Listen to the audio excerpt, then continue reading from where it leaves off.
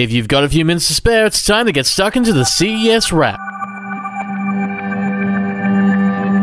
For January 8th, the first day of CES 2018, you're listening to The Wrap, Australia's fastest technology roundup. And this week we're reporting and recording live from Las Vegas, where all the technology for the year is being announced. If it has to do with electronics and tech and gadgets and stuff, there's a pretty strong chance you're going to see it this week, and we're going to be reporting on it all throughout the week, live from Las Vegas.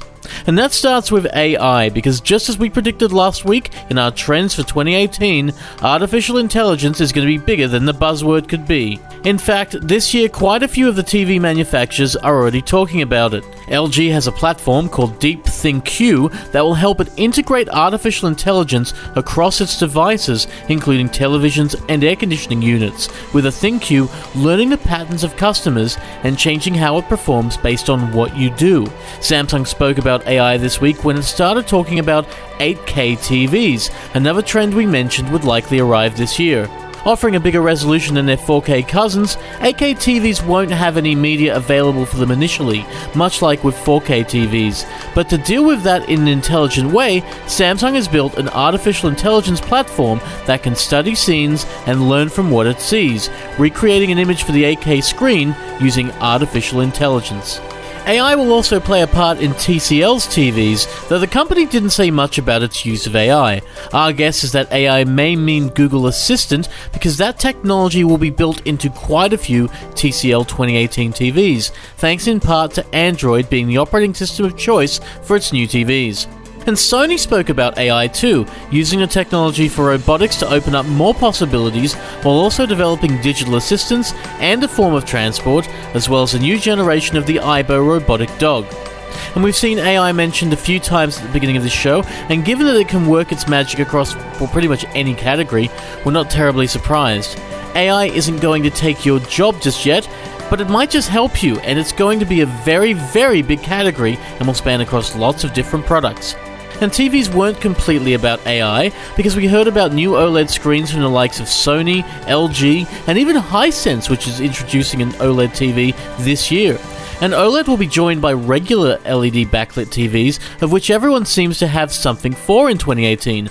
But of particular interest is Samsung's Micro LED, a modular system which manages to get the technology down in size while also being customizable.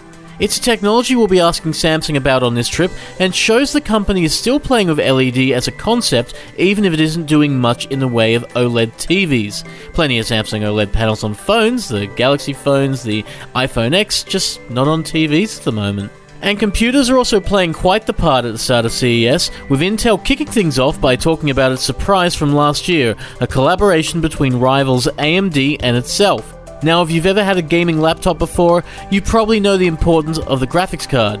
Without one, you can't really do much. And this also makes a difference for doing other things like video editing, graphics, 3D, and so on and so on.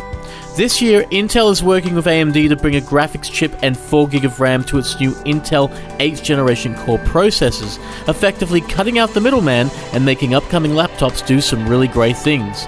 The technology will come to laptops first, as well as Intel's tiny Next Unit of Computing, or NUC, a positively compact computer aimed at getting the size down and the speed up. And we'll tell you more about this technology when we go hands-on tomorrow, and suspect we'll be able to tell you just which companies will be releasing computers with those new chips then.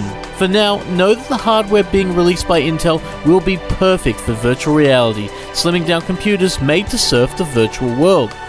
This year, entering VR gets a little less unencumbered, at least from one company, as HTC cuts the cords on its Vive VR headset and announces a better resolution Vive Pro as well. HTC already has some steep competition from the likes of Oculus, not to mention the number of Microsoft mixed reality headsets coming out, so it makes sense to see this from HTC, but like all CES things, there's no date or price as to when you can expect the new Vive Pro, nor the Vive wireless accessory to turn regular Vives into, well, wireless Vives.